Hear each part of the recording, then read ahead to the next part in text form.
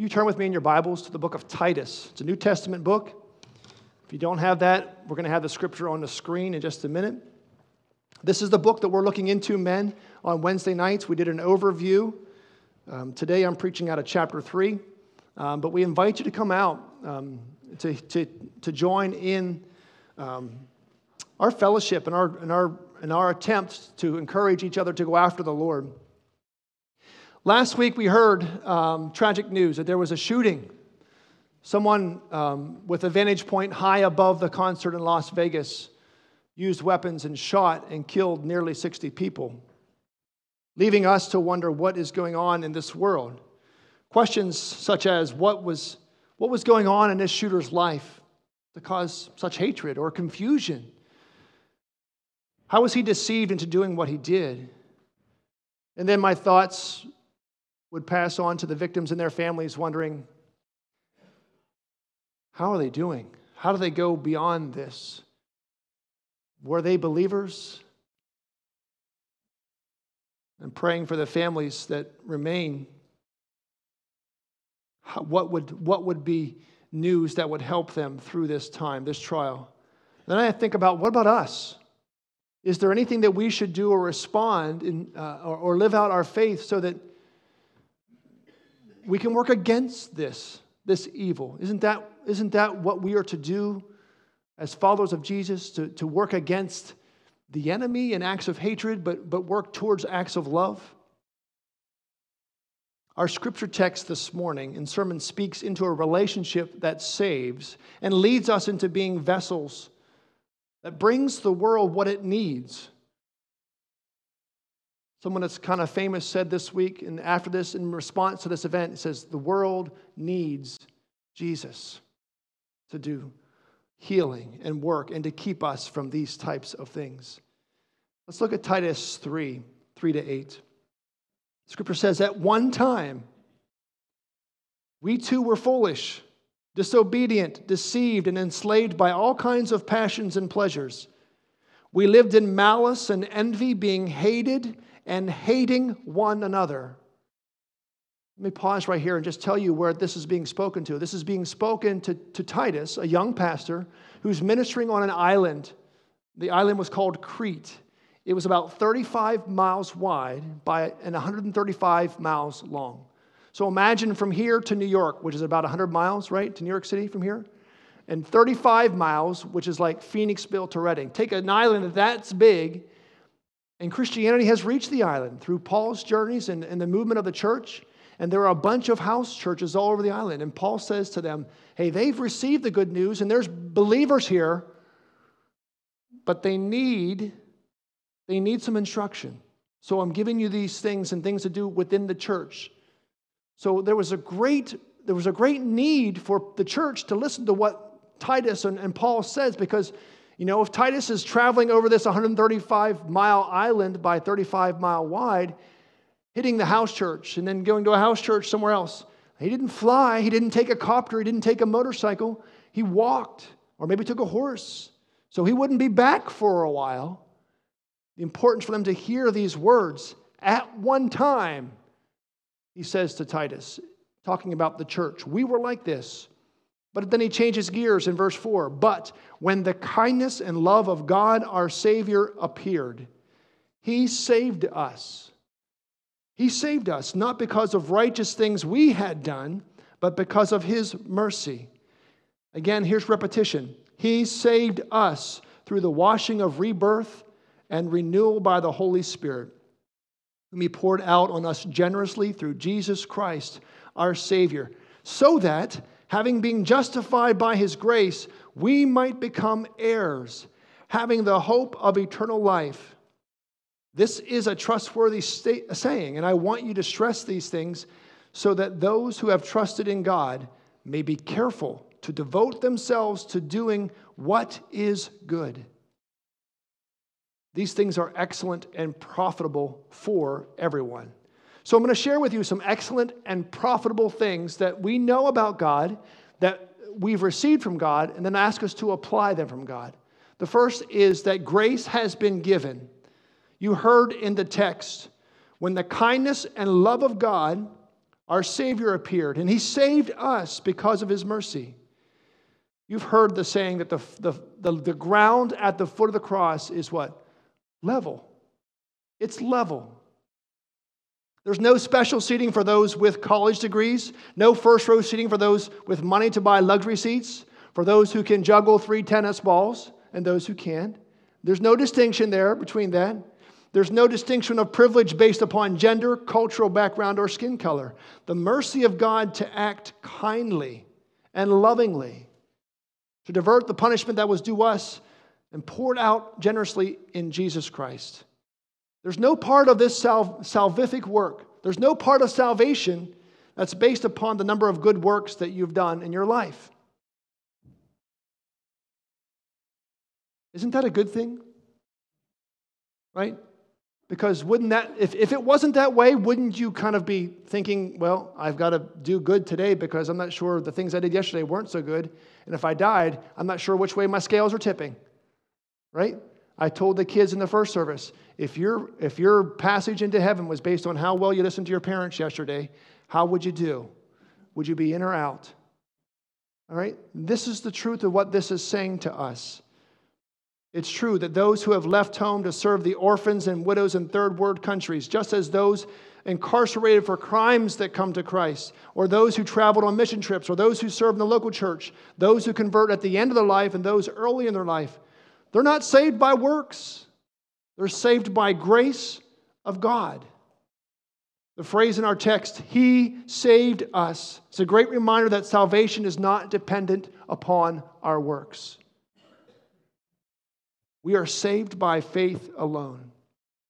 Ephesians 2, 8 and 9, Paul says this clearly, for it's by grace you have been saved through faith. This is not from yourselves, it's the gift of God, not by works so that no one can boast. It's level ground. We come to the cross of Jesus Christ. It's not based upon works, it's based upon our faith in what He has done.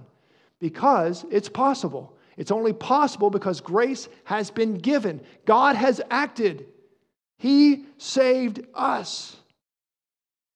Now, I'm reminding you of salvation through grace this morning, not to discourage you from doing works of kindness and love in the name of Jesus, because it's that very thing which is going to impact the culture and the world. But to inspire you and encourage you to remember that this grace is truly amazing.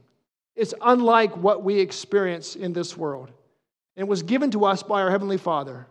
God's grace is the fountain of our transformation. It's what we go to remember, oh my goodness, God's love for us is great. And to change our thinking and our behavior. God's grace poured out in the sending of Jesus, the life of Jesus, and the death of Jesus, and the resurrection of Jesus is a clear communication from the one true, living, holy, all-powerful, omnipotent God. And here's the message. I love you.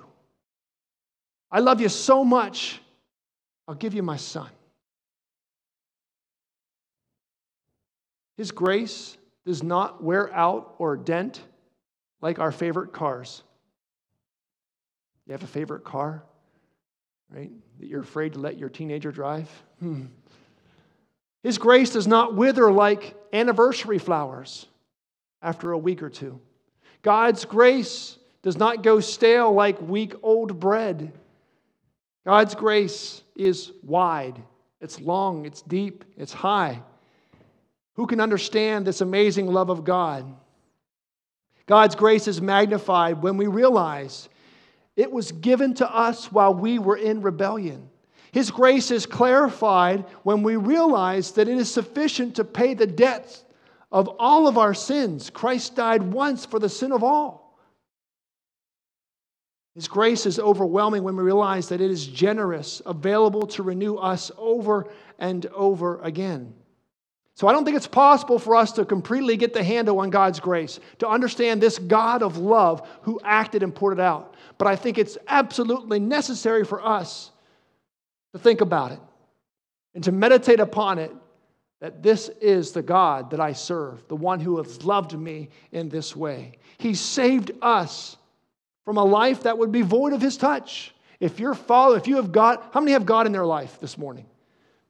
All right. What would your life be different if you didn't have the Holy Spirit, God's presence within you, and you're trying to figure out things in the brokenness of this world? Or just going wherever your flesh wants to go? Oh, the things that we would get into, the problems. God has saved you from that by calling you to a life that is full of joy and peace. But He also saved us from an eternity in hell with unthinkable misery and suffering, separation for eternity from God. He has saved us from that. He saved us, not because of righteous things we had done, but because of His mercy. Praise be to God for His grace given to us. This is the first point of the sermon. This is something that you knew that I just want to remind you to think about and to let it be the foundational point of you moving forward. God has given us grace. Got it? Right? It's a life changer. It's a game changer. The second point is grace received. Just talking about the process of us receiving this grace. We've been justified by His grace. We might become heirs, having the hope of eternal life. The birthing of faith begins with a declaration of belief. Next week, 2 girls will stand here in front of me and I'll say, "Do you believe?" And they'll say, "I believe," publicly. "I believe that Jesus Christ is the Son of God, and I trust Him to be my Savior and my Lord." They'll confess belief. This is the beginning. This is the birthing of faith. It's unwrapping. This is the unwrapping of God's present to us. Examining the life of Jesus and believing in what He did, we receive God's gift of grace when we personally state, "I need that. I need that saving. I need a Lord because I get in trouble when I'm my own Lord." I want to talk to you about a great exchange that has happened in you receiving God's grace. It's twofold, and each part is extremely powerful for you to understand. To recall so that you can apply grace in your life. There's a great exchange, okay? Jesus is known as the sinless Savior, meaning He lived a perfect life so that He could stand in our place. When you call out, "Jesus, I need you to be my Savior," there's an exchange that takes place. He takes all the things that you have done, the sin, the shame, the broken things that you've done of God, and He says, "Bring those to me." And He takes the lies. He takes the lust. He takes the adultery. He takes the murder. He takes our gossip. The things that in an instant would separate us from a holy God upon Himself. Aren't you glad He takes that from us? I'm not sure. Aren't you glad He takes that from us? Jesus takes this from us onto Himself. Scripture says, "He who knew no sin became sin for us." Isaiah says, "He bore our sin and shame. He was crushed for our iniquities and our sins." This is necessary.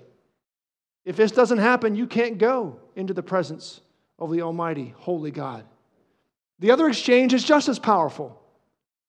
It's just as powerful. In this receiving of faith, in our trusting of Jesus as Savior and Lord, He not only takes from us all of our baggage, He gives to us His righteousness. What kind of trade is this? Right? He gives us His imperfection, His perfection into our imperfect lives so that we can go and stand before God and say, He sees the righteousness of Jesus within us. It's a double exchange. Double exchange. But this is what happens when grace is received. We can stand before a holy God through Jesus Christ. I believe, Jesus, that you are God's Son. I believe that you took on flesh. You fulfilled the law and you poured out your lifeblood for my sins. I humbly and gratefully receive your grace, your righteousness. And the text says, when this happens, you are justified. You are justified before God by His grace. He has saved us and set us free. All praise to God. Are there people in this world that need that change?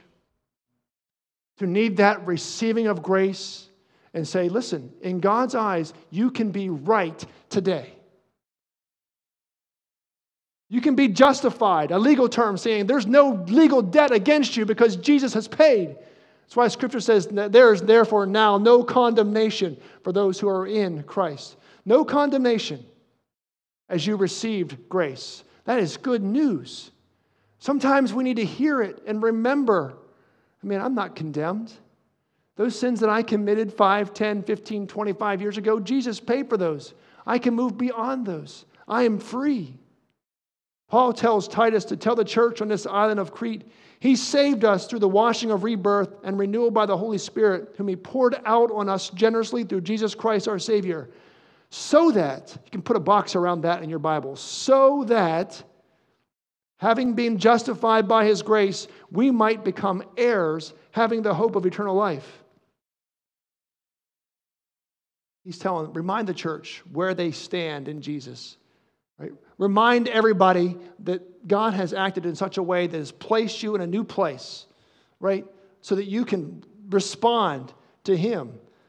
You're justified. You stand forgiven at the cross. You're made right before God, free to live without condemnation.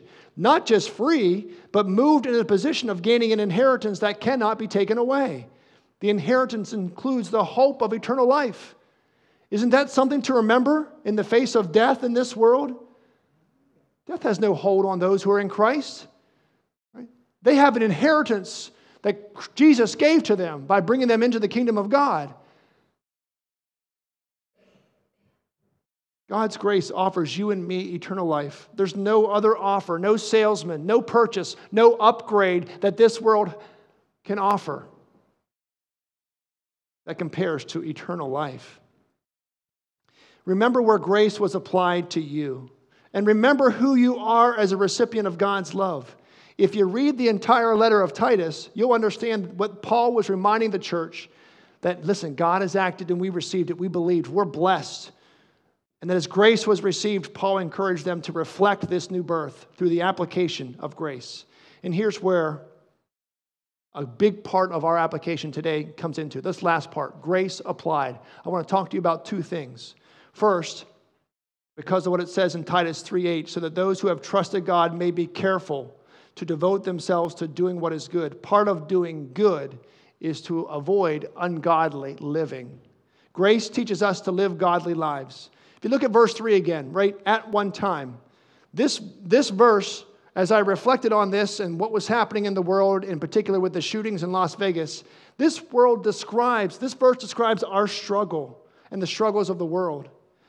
But the phrase "at one time" suggests that this was in the past.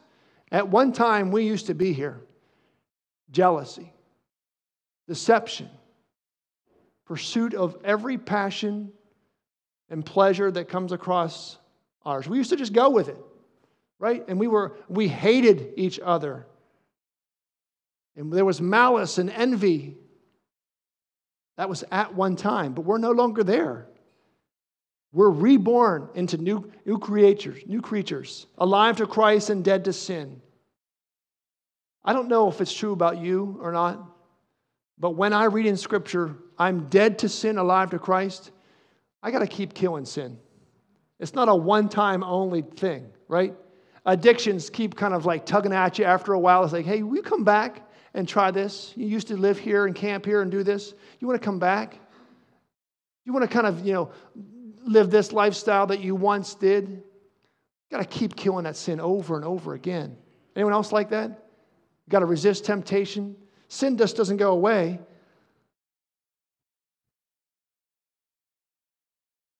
Things that are mentioned here can creep back into our lives or die slowly. Remembering this verse and remembering where we were at one time, we know that those things that were in our lives, those things that we did that were foolish and disobedient, were the reasons why Jesus had to die. And for me, if I'm premeditating a sin, I'm tempted to do this. Temptation has been birthed in my brain. If I remember that this action, this outgoing, this sin, if I carry it into full action, it's the reason why Jesus was pierced on the cross.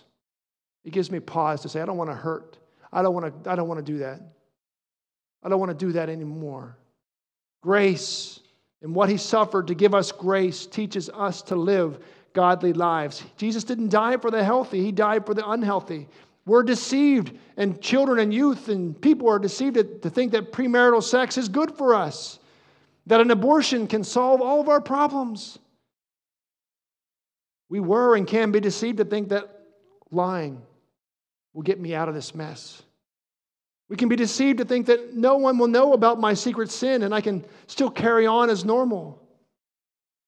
We can be deceived to think that material possessions will bring us joy and contentment. And all of us can be deceived at thinking that a lifestyle given to the pursuit of things in this world will lead us away from living a life that brings God glory. What can break the chains that bind us? What can make us love each other with God's grace? Irrelevant of what the person does or acts. That's the goal. It's easy to love people that love you, right? It's hard to love people who really don't deserve it. But that's the example of Christ. What can bring us to there? Where can we find freedom and walk in this new direction with the assurance of a right standing before God and fulfillment and joy in my life that I can't seem to find anywhere else? How can I ever be accepted and loved by people when my default is to hate and not trust? How can I be loved by a holy God? It's only through the application of grace in our lives. Only when the light of the gospel of Jesus Christ breaks into our reality and the message of grace is understood and received can it be applied. Grace given by God, grace received by us through faith, then applied to find freedom in this world. It's unthinkable to me that God would love us while we were still in rebellion. Would any of you do that? You got a son, a daughter, a child, your most prized possession. You give that to someone who just robbed your house. They just cut you off in traffic. You pull over and say, you know what, I just want to give you everything. I want to give you the money, all my money in my wallet. I just want to bless you. Of course not. We don't live that way. But this is what God did for us. It blows my mind that he would love us when we were unaware of him, didn't care about him, and we were chasing ourselves. But you know what? It says in here, he appeared. The grace of God has appeared. He broke into darkness. He shook the world with his grace. He interrupted the program and said, hold on, I got something more for you. He grounded all the flights. He knocked off the Wi-Fi. He brought a storm of love that changed the world and continues to change the world. One person at a time. Understanding grace, receiving it through faith and letting it apply to their life. Changing individuals for the glory of God. I wrote that on Friday and I was thinking about it and I was listening to some music on Pandora. And this song by Ryan Stevenson suggested that the gospel of Jesus Christ is the answer to find the way. He's saying grace is the way. And it's going to look differently for different people in different situations. Right? He says, to the captive, it looks like freedom.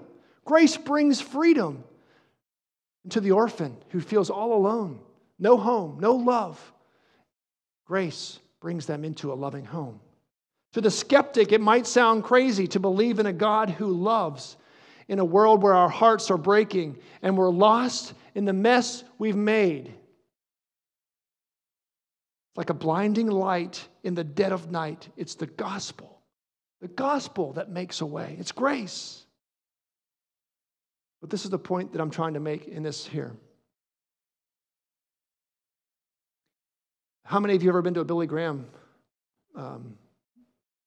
speaking event? Billy Graham used to travel around the world speaking. He used to end his speaking events with a hymn as an invitation. You know what that hymn is? Just as I am, right? And this is true of us approaching the cross. You come as you are. You come as you are to the cross, no matter what your day looks like, just as I am, without one plea, that the blood of Christ was shed for me.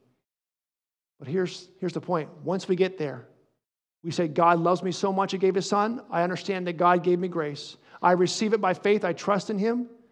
When we go from the cross, we're no longer to live just like we want to. We're to follow in the footsteps of Jesus and let his grace teach us how to live godly lives. Listen to Titus 2:12. The grace of God, teaches us to say no to ungodliness and worldly passions. It teaches us. How does grace teach you? How does grace teach us to say, I'm not just going to do everything the world is doing? Well, we look at Jesus and what he did and the example that he did. And what he says is, this is where you'll find life and this is where you'll find death. Grace teaches us to tune into Jesus and to follow him and to live what he did, to live self-controlled, upright, and godly lives in this present age. Does our world need that from us? Sure. People who are contemplating doing acts of evil need the influence of grace in their life to say, no, God wants you to be a life giver, not a life taker.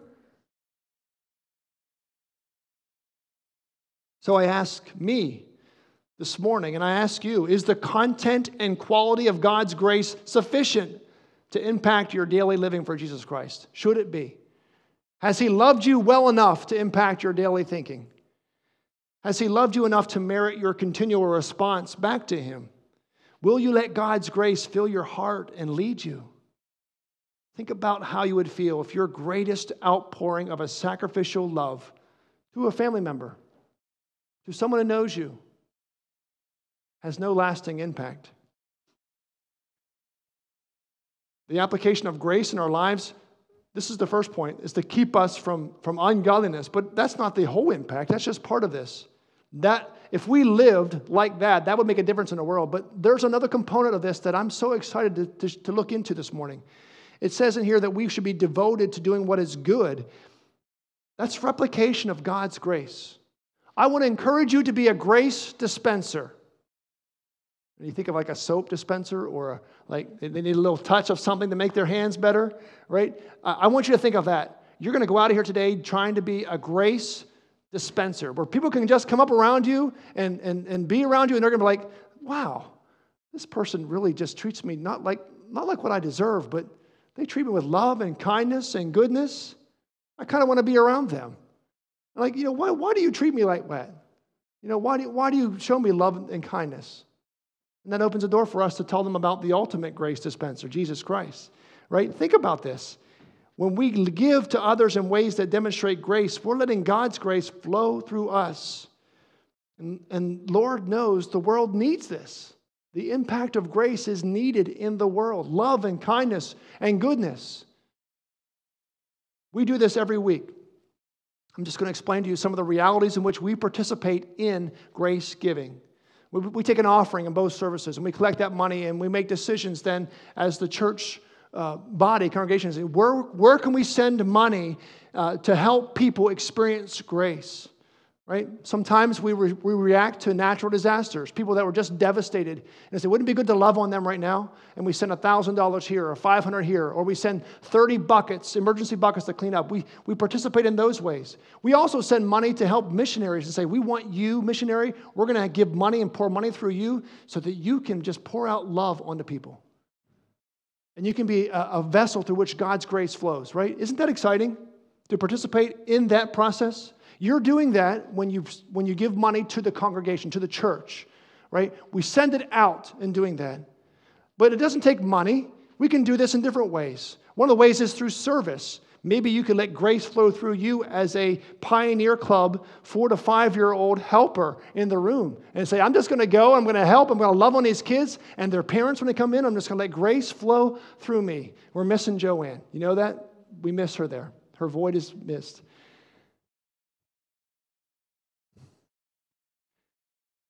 One of the things in the way we practice grace intentionally is our block party, which ministers to 100, 200 people in the summer. And we intentionally say, there's no cost to come. The food is given to you free. The games are provided for you free. And we share the free message of the gospel to impact people. On the whole, people love free things, don't they? Don't you like the free food samples when you walk through those big stores? They offer stuff and say, I'll take that. And you just kind of circle around. I'll take some more of that, right? People love free things, but why wouldn't they? And the world does. They'll respond to our graceful, loving kindness as we put it out there. There's another aspect of grace that I want you to consider this morning. Applying grace in our lives. We're considering this so that we can be a part of God's shaping the world for His goodness, right? We watched a video of a man. The session was, how do we deal with hurts and pains in our past, whether it's from our moms or dads, right? The wounds that come from us, because no parent is perfect. And the man was talking about his stepdad who abused him physically, emotionally, sexually. He says, I hated him. I grew up hating him. I wanted nothing to do with him. But as he was driving through an area where he believed maybe his dad was, he thought God was prompting me to look up Dad. He says, I don't know where that came from. It's almost if my thoughts, my desires died and something else was being birthed in me. And he contacted his sister and he found out where his dad was. And he was praying and he says, God was telling me that I need to go and say, I forgive you, Dad. The things you did were hurtful to me, but I forgive you. And he prayed, and he went, and he walked in the next morning, and his dad told him, says, I know you've been coming, son, because you want me to get right with God. And you don't have to worry anymore, because last night I made things right with God. And the boy said to his dad, he says, they looked at each other, and he says, Dad, I love you. And he says, boy, I love you too. It was the act of forgiveness that this man then testified. The son, he says, the act of forgiveness, me forgiving, it set me free. It gave me a freedom to live in a way that I hadn't felt before because all my hatred was tying me up.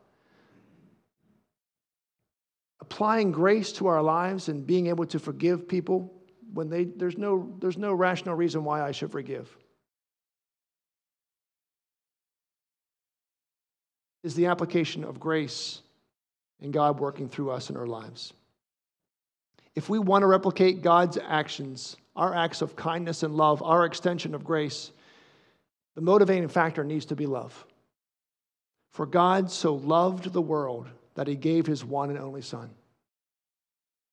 And this really takes the movement of God within us. It takes us remembering the example of God that He gave us grace when we don't deserve it, and that we've received it. And then as we apply it and become like this and try to be like Jesus was Himself, who hung on the cross and said, forgive them, Father, for they don't know what they're doing. How can we forgive? How can we act like that? It's only as we contemplate the great grace of God where we can touch the world with that. But you know what? Shouldn't Christians be the most grace-like people in the world? Shouldn't we be tipping our waitress and waiter even if they spill stuff all over us? I've heard that waitresses and waiters hate Sunday afternoon meals because Christians pour into the restaurants and they're horrible tippers. I'm not going to give them any money because they mixed my order up with that person. There's no grace there.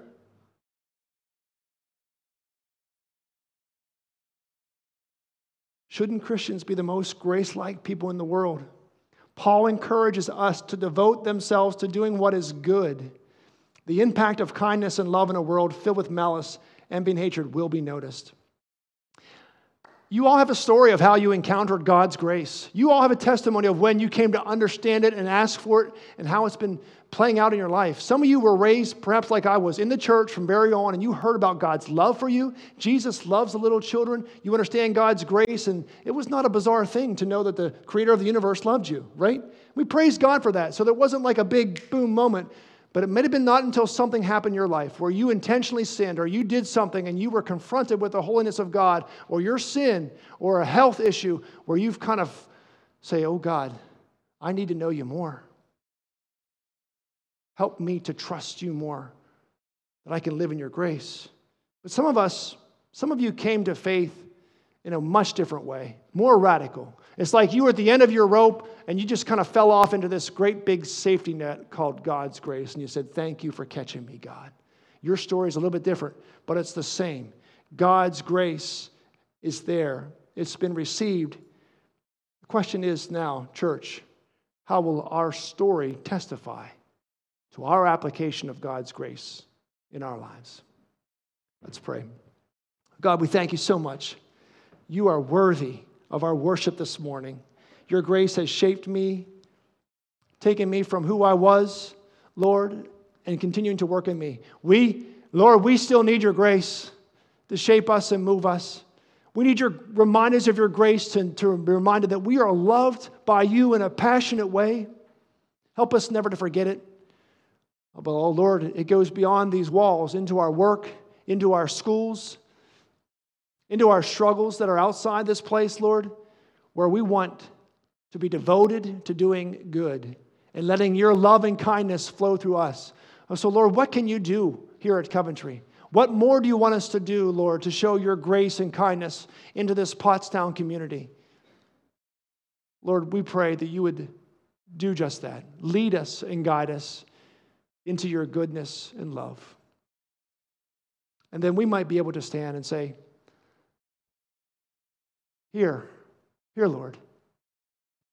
Here am I. Let me go and be an ambassador of your grace. We pray this in Jesus' matchless name. Amen.